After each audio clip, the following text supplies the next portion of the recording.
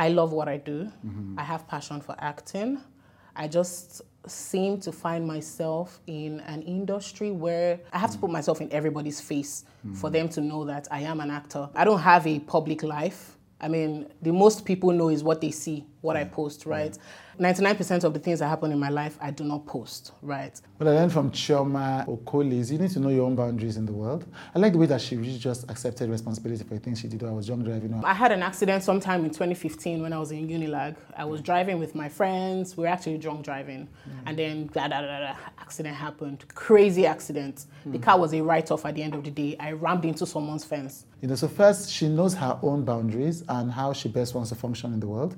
She's very clear about that. She's also very clear about herself, who she is, mistakes she's made, silly things she's done, and why she's the way she is. And I think that that's what gives her power, and that's what gives her story such immense power.